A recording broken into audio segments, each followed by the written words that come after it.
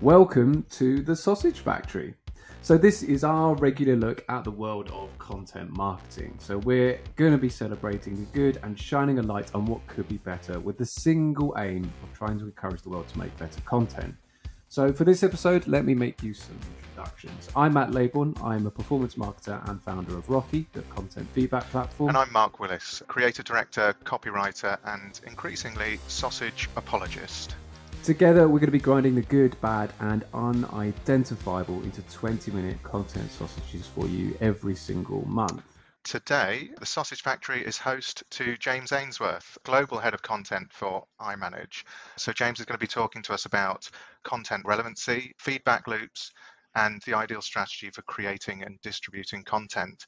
And as usual, we'll be asking him to share some great content in Matt's Bangers and some not so great content in the now infamous Sausage of Death. But first off, welcome to the Sausage Factory, James. Thank you very much for having me. As a 4-year-old playing with my Brio train set, I said to my mum across the room one day, when I grow up, I want to be on an ambiguously named podcast talking about content marketing. And she said, "What's a podcast?" Good to be here. Dreams can come true, James. So let's give the audience a bit more context as to who you are and what you do. So James is the global head of content at iManage. You've got quite a resume. I'm going to read out some of your achievements and your experience. Former co-chair of the DMA Social Media Council, the co-founder of Rules of Engagement, which is Bristol's longest running content and social networking event.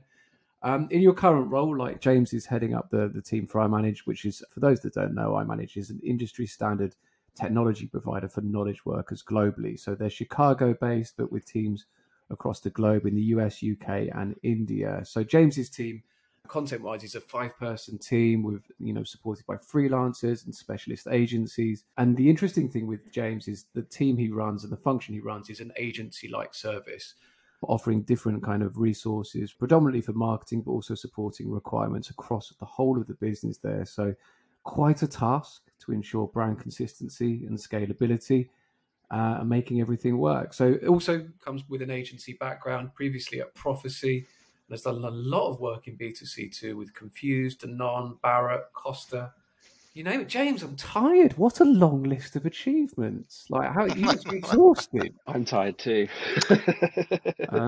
So before we go into kind of the blend and kind of finding a bit more about your background, Mark, let's do the quiz first. The feature that's been earmarked for early retirement on a regular basis, but is still just about hanging on by its sausagey little fingers. The sausage quiz is back. Who knows for how long?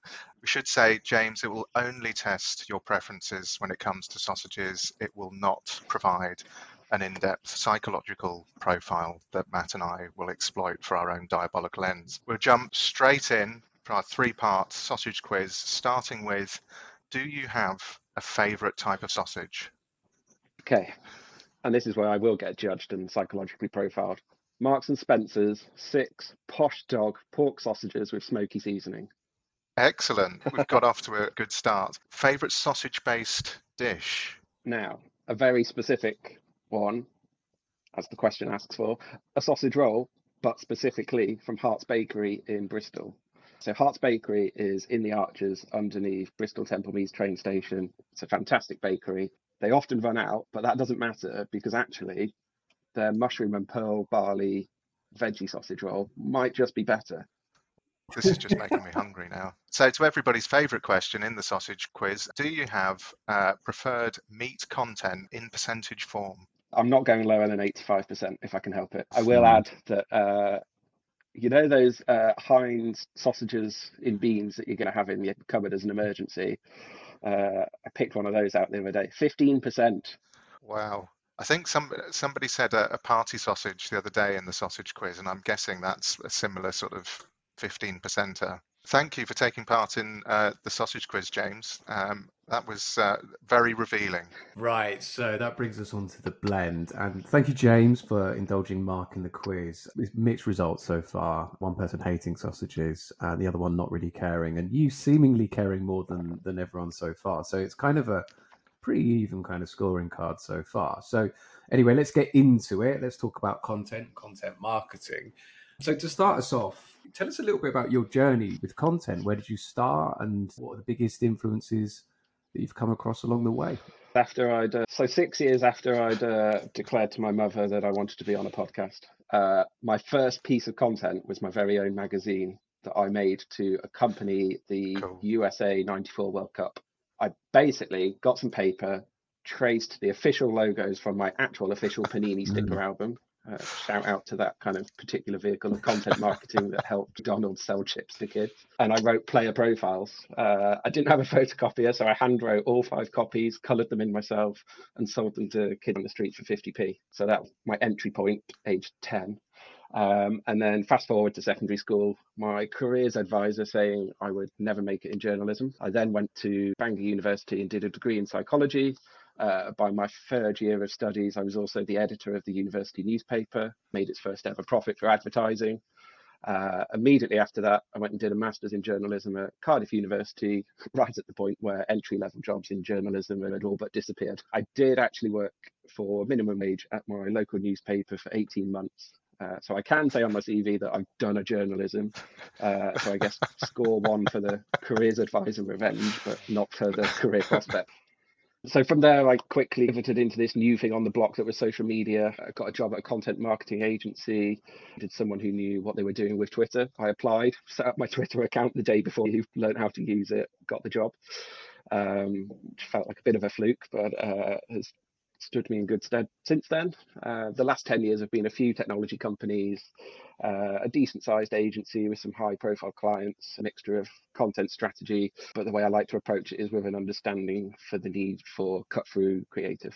And I find I actually work best now when I can bring in proper process for getting a piece of content through the business that's kind of tied to an objective, because that unlocks a strategy and all its supporting tactics after that.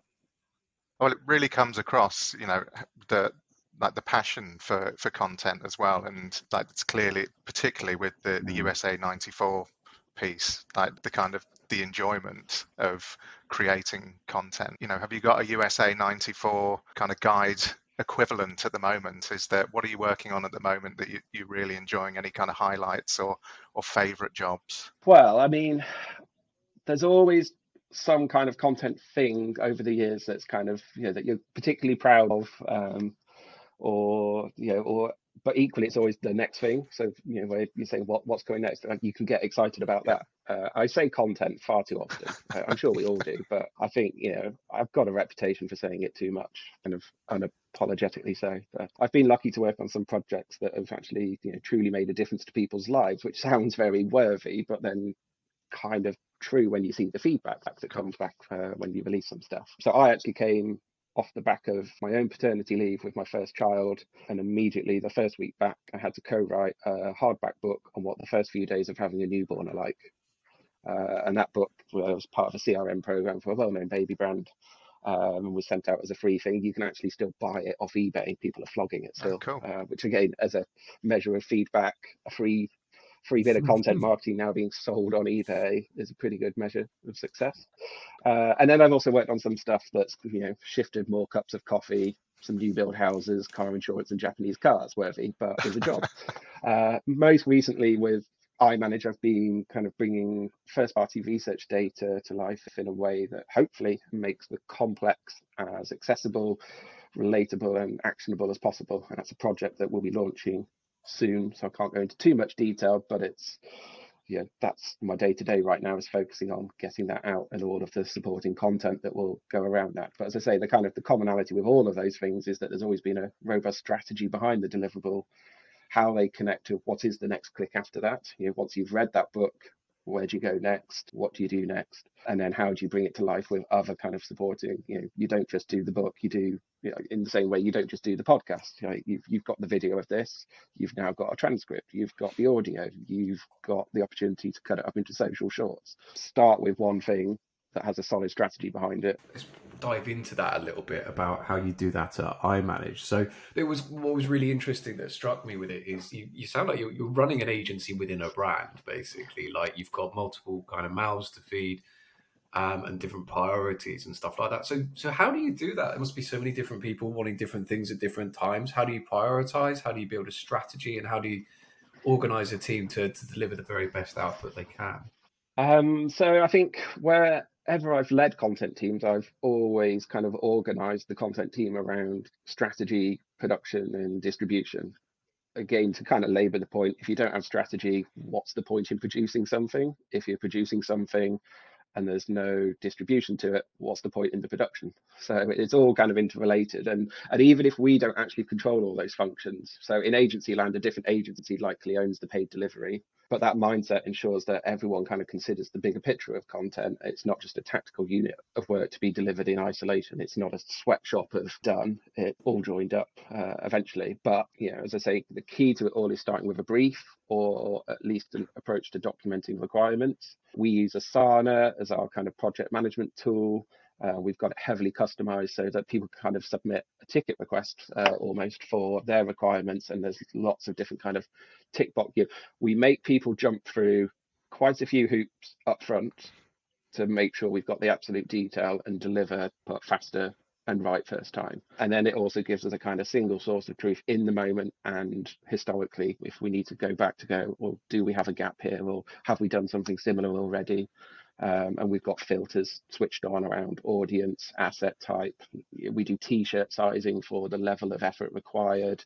If it's a website update, it's a small t-shirt, it's less than 30 minutes work.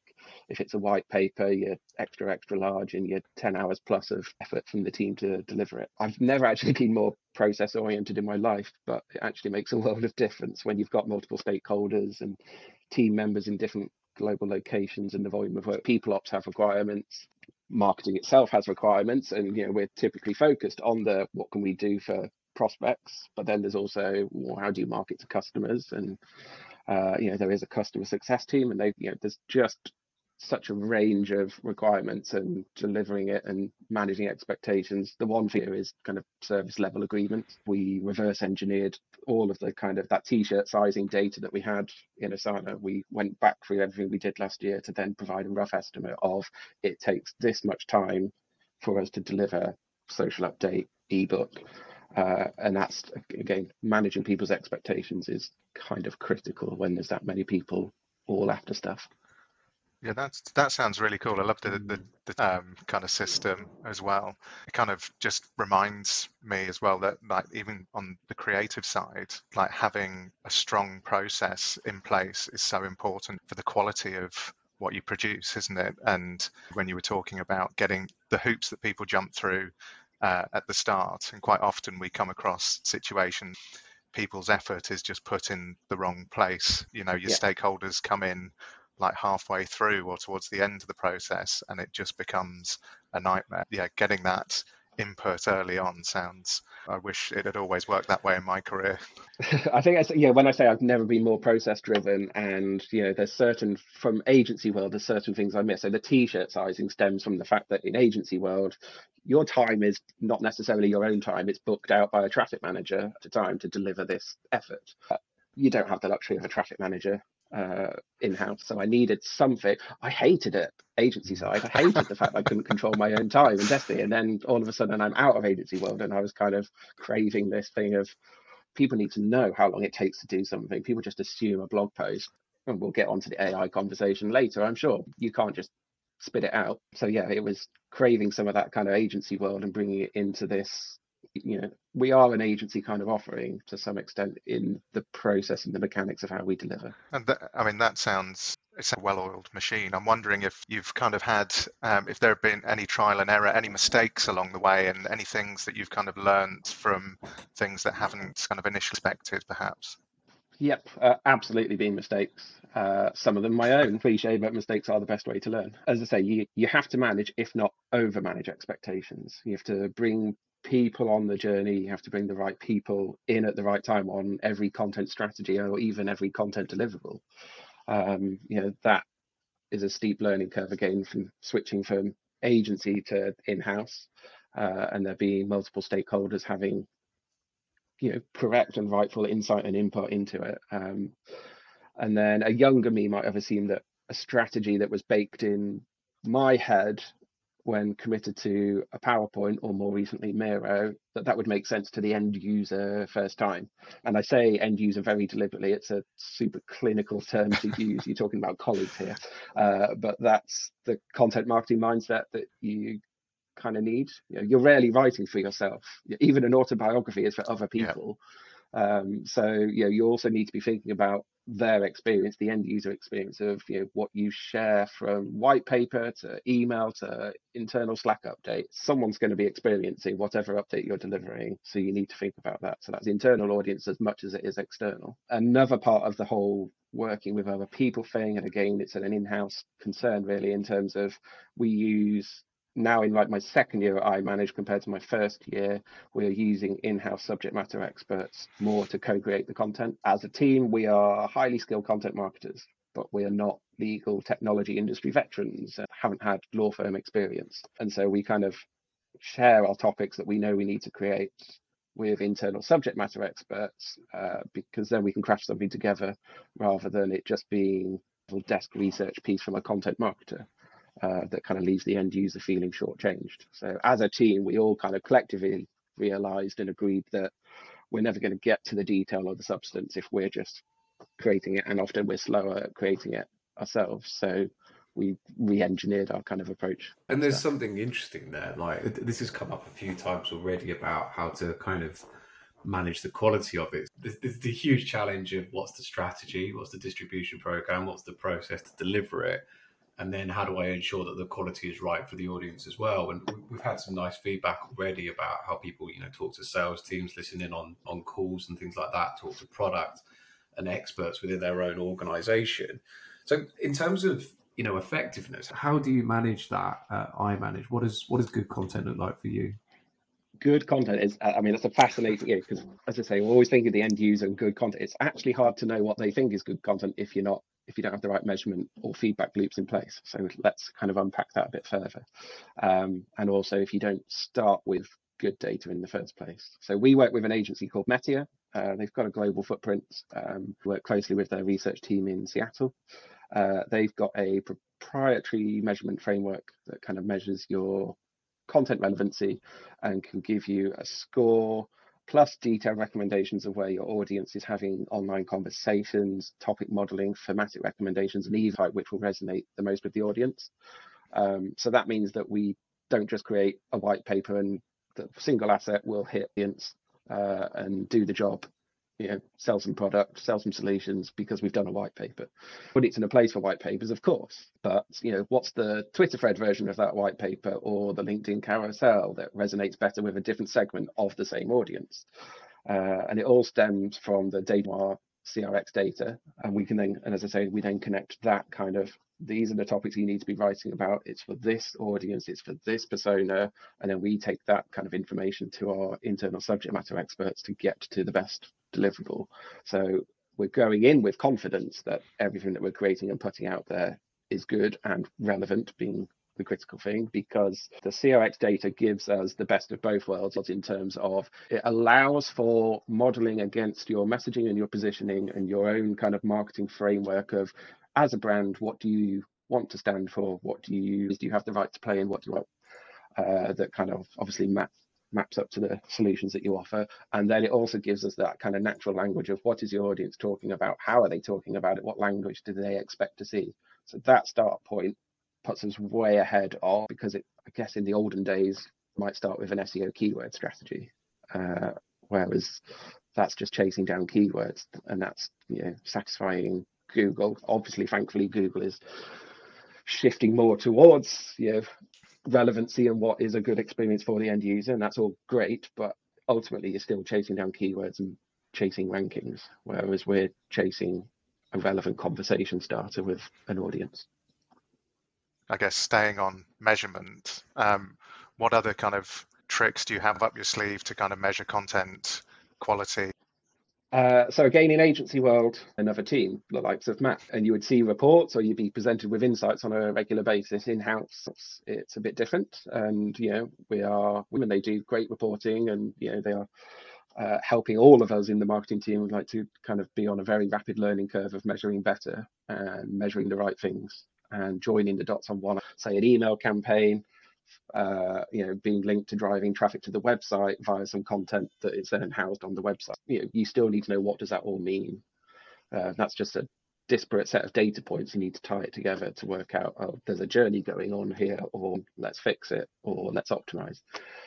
So we're certainly getting there, and having to be a little more self-sufficient on the measurement questions are to actually ask of our ops team, rather than luxuriating, I guess, in the agency model of digital operations being a line item you can charge the client. It's always there, an on-demand kind of thing. And similar to me, the ops team get multiple requests for across the business, as we get multiple requests for content. So we are not always a priority, nor should we be, juggle those kind of expectations. One of the next big steps that I'm actually really excited for, and again, because we start our content creation with a relevancy data point, is getting that kind of near immediate feedback loop on the go, and asking the user if they actually found the content they have just consumed relevant and useful, which is two distinct questions, and it gives you two distinct measures. And critically, it's not just another data point, but it's a usable one that means we can kind of refine faster and on the fly, if anything.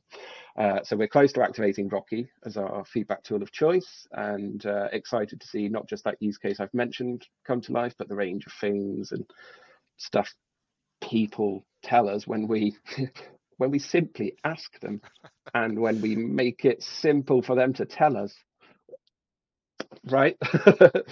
I'm quite excited to see what that refine further still. Yeah, like it's going to be an interesting one as well, because already we've seen really good data points that inform optimization, where there's always little blind spots. As much as you might go to internal experts, do all the best research and planning in the world, and then someone will go, oh, you've missed a reference here, or I don't quite understand how you explained this section. And those little blind spots are just impossible to see from analytics and things like that. Like, obviously we're delighted and excited to see how that goes. I kind of want to go back half a tiny step and hopefully indulge me in a bit of future gazing, because as much as we try and avoid it and pretend AI content isn't taking over, it fundamentally is. And there's something you said that was really interesting about how you almost write for two different things. You're writing one over here for SEO to meet an objective around ranking and performance, and then the other time you're writing around resonance and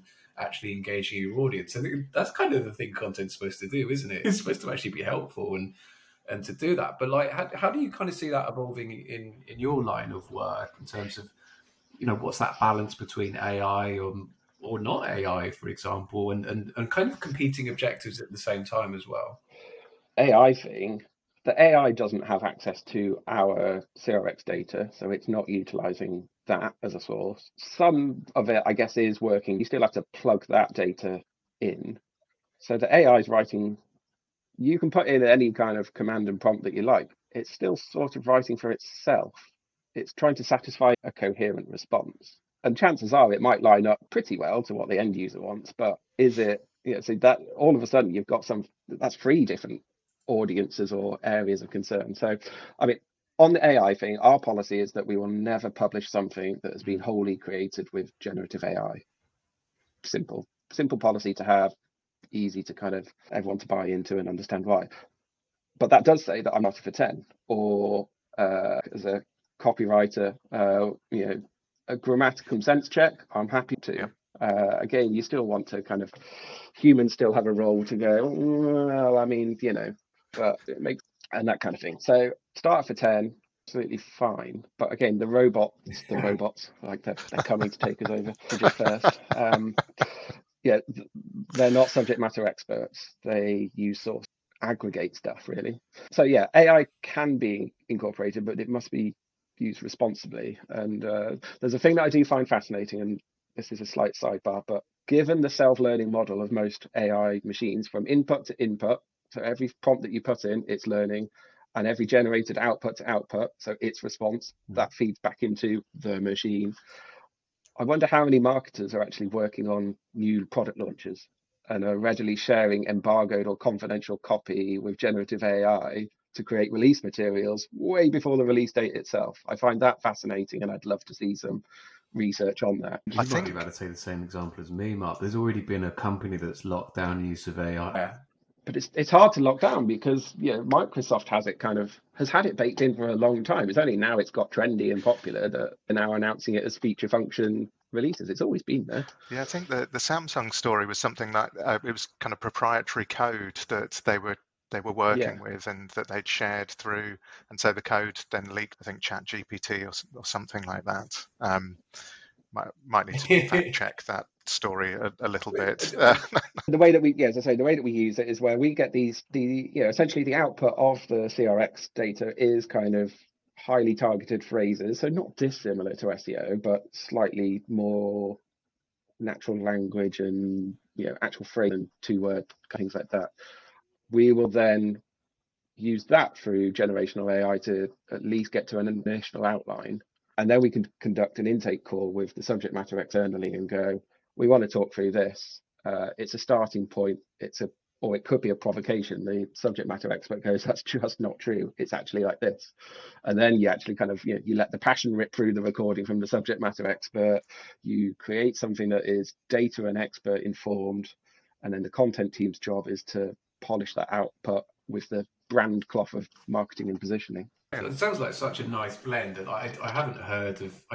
This is fascinating when you speak to different people, how they're using it. Some are using it to kind of whitewash entire parts of their business, and then there's others who are using it as essentially as a way of actually I'm improving process. I'm taking time out of the day by doing kind of things that normally take a long time to kind of lay out an outline. But if I've got the structure here, and then I can inject in my own expertise, my own first-party insights, first-data insight, like all of those kind of relevant things that make it actually unique and interesting to your business. So it's a balance of reducing effort and then freeing up time to work on other tasks. And it's the other side of it, as I say, is the conversation straight away. Who knows what they're talking about, so that as a content marketer, again, it's moving us away from that just having that high level understanding. It sort of still gives you a bit of a high level understanding because that's all it's doing, but we can get to stuff quicker and at scale if we automate that very tiny bit. That was great, thank you, James. Was for a quick commercial message, which is of course an opportunity for Matt to audition for any voiceover or extras work. I know what I need to say. I know how people think. I've been doing this long enough to know what works and what doesn't, alright? Now, ask the audience. Really, come on. What, as if they know better than me? I don't think so. Rocky, a content feedback platform? Nah, I've never heard of it. I'm Steve, content marketing executive, age 42. Some people don't want to hear it, but for people who do, there's Rocky, a content marketing feedback platform that will help you make awesome content. Well, hopefully you enjoyed that short commercial break. Now it's time to get into Matt's bangers.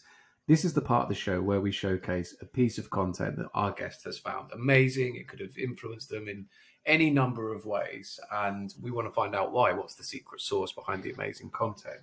So, James, over to you. What have you got for us? Okay, something recent. My wife took our eldest daughter, she's 6, to the cinema the other week to watch the Mario Brothers movie. I was happy to go and see it. I wasn't really, much of a gamer as a kid, playing with my Brio, dreaming of podcasts. My wife was more of a keen gamer. She used to play Mario all the time. And so we watched the film, really enjoyed it. It's a little thin, a little light on plot, but it's good. It's got some good jokes in there too, and a song that is still stuck in my head. 2 days later, with pangs of nostalgia because I didn't play it, I bought a Nintendo Switch console so I could play Mario. So they have shorted with the greatest piece of content marketing in recent history. They've done a whole movie, which at considerable expense, but if there must be others like me with 2 days.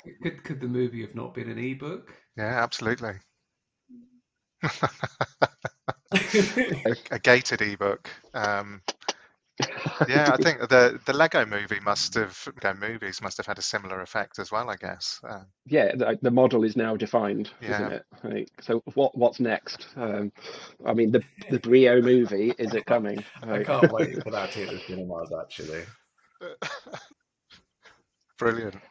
So yeah, that's I guess like a recent example. But if you're at content marketing, an all-time banger that might actually have it, I present to you the greatest piece of content marketing that originated in 1900 and is still going strong to this day. The objective. Let's start there. It's always good to start at the objective. And that's something I get a lot of stick for internally at work, for banging on about the objective. Get the people of France to drive more and wear out their tyres. Simple objective. The strategy: create journeys for French people to take in their cars that gives them an experience time and again and wears out their tyres. The tactic: the Michelin Guide to restaurants. There were only a couple of hundred cars in France at the time, so they also had to help sell more cars. But the first Michelin Guide, they printed 35,000 copies. It included maps, it included instructions on how to repair and change tyres, and then it also included a list of restaurants, hotels, and mechanics and gas stations along popular routes in France. It was this all-encompassing Bible for motorists to the road and burn some rubber.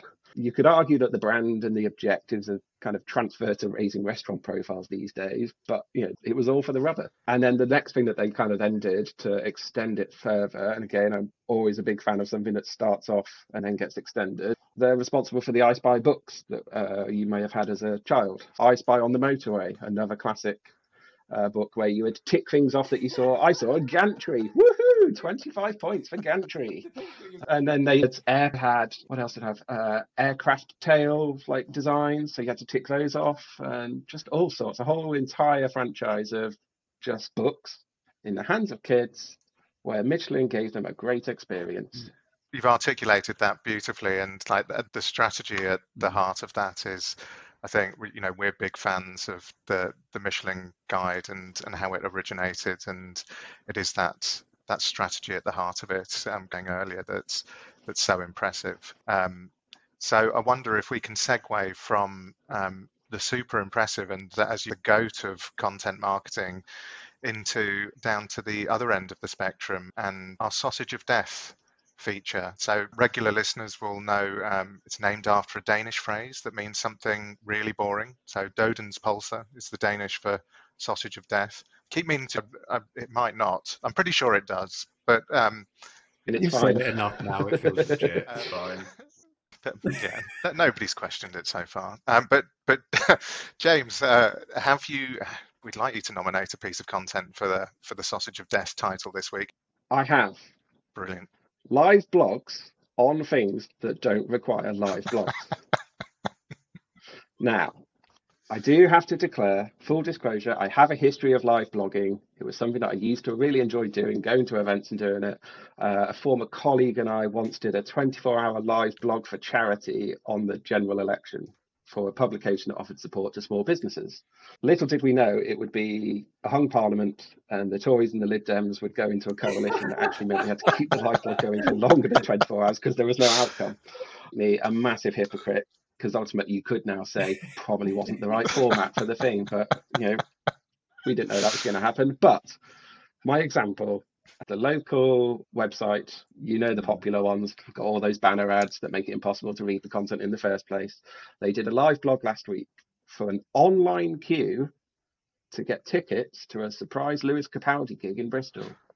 The tickets sold out in 6 minutes. The live blog ended not long after. Wasn't that like an entirely predictable outcome of there's gigs being released for a high demand concert. Let's pick a format that's designed for longer term engagement. I think the only format would have been after the fact. Yep.